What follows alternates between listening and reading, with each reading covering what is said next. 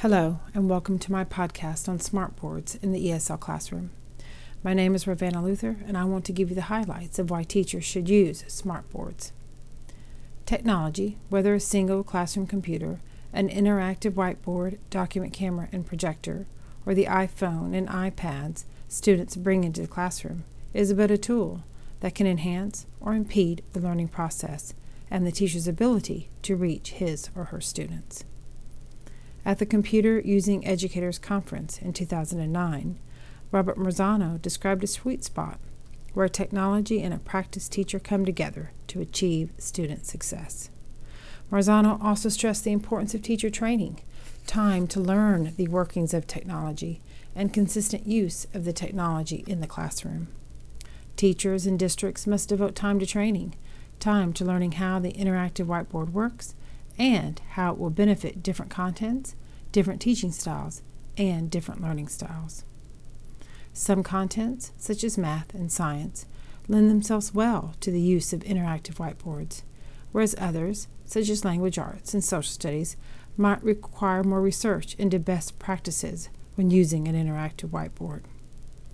Dr. Bell, in her article, Why Use the Interactive Whiteboard, A Baker's Dozen, discussed why smartboards are an important addition to any classroom.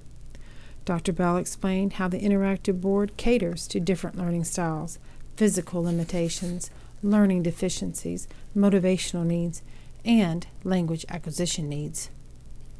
The interactive whiteboards encourage learning, group participation, and individual accountability.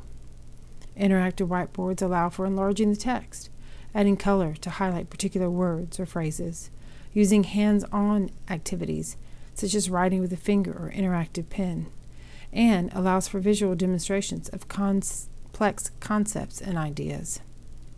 Teachers can preview concepts using videos or pictures displayed on the whiteboards.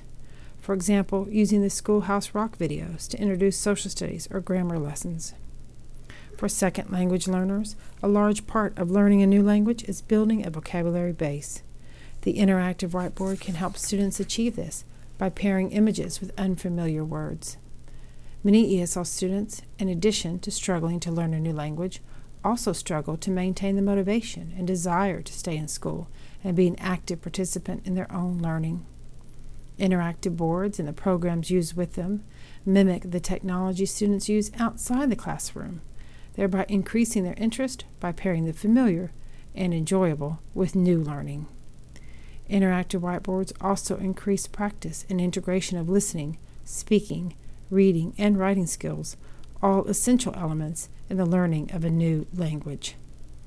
Interactive boards allow for instant assessments where a teacher can extend a lesson if needed or move on if students understand the concept presented. If used properly, smartboards and interactive whiteboards can introduce a new element to the classroom that sparks learning and excitement. That is all for now. This is RvLuther. Thank you for listening.